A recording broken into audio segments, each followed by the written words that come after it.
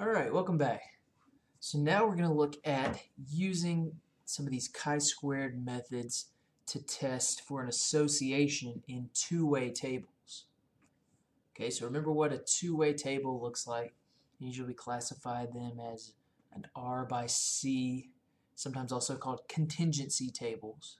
Right? R is the number of rows that we have, C is the number of columns that we have.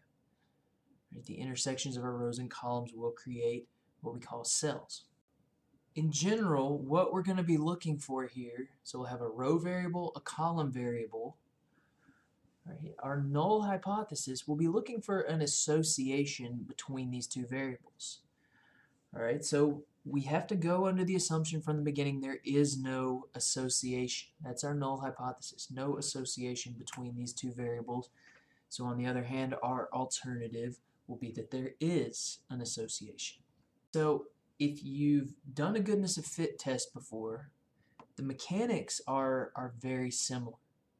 Alright, so if you're already familiar with the chi-squared distribution, this should look similar, but remember, we are answering a different question here.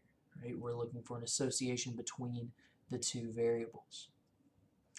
Alright, we'll actually see that there are two different types of associations we may look for, but don't worry about that for now. Let's just get the basics down, then we'll get into that. Here's our condition. We always need good sampling techniques. We know that. We don't want any expecteds less than 1, in other words 0, and we don't want a whole bunch of small expected counts. Alright, so these look very similar to our goodness of fit test as well. Okay, so here's how our test statistic. Again, we find observed counts from the data. We're going to calculate the expected on our own.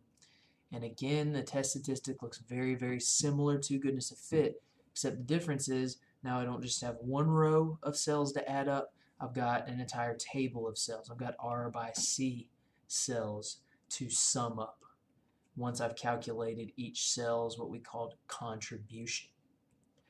Right. Another difference from a goodness of fit test here is that we find our degrees of freedom a little bit differently.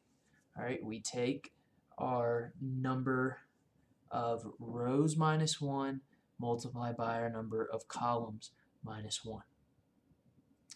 Okay, so a lot of this may look fairly familiar if you've done a goodness of fit test before, but where this is a little bit trickier is finding the expected counts.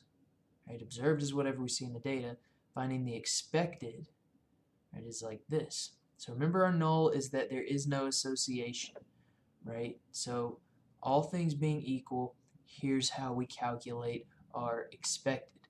We take the marginal row total, multiply by the marginal column total, divide by the overall total. All right, so that's the easiest way to find our expecteds for a two-way table. All right, so those are the basics, and we'll follow this up with an application. Thanks for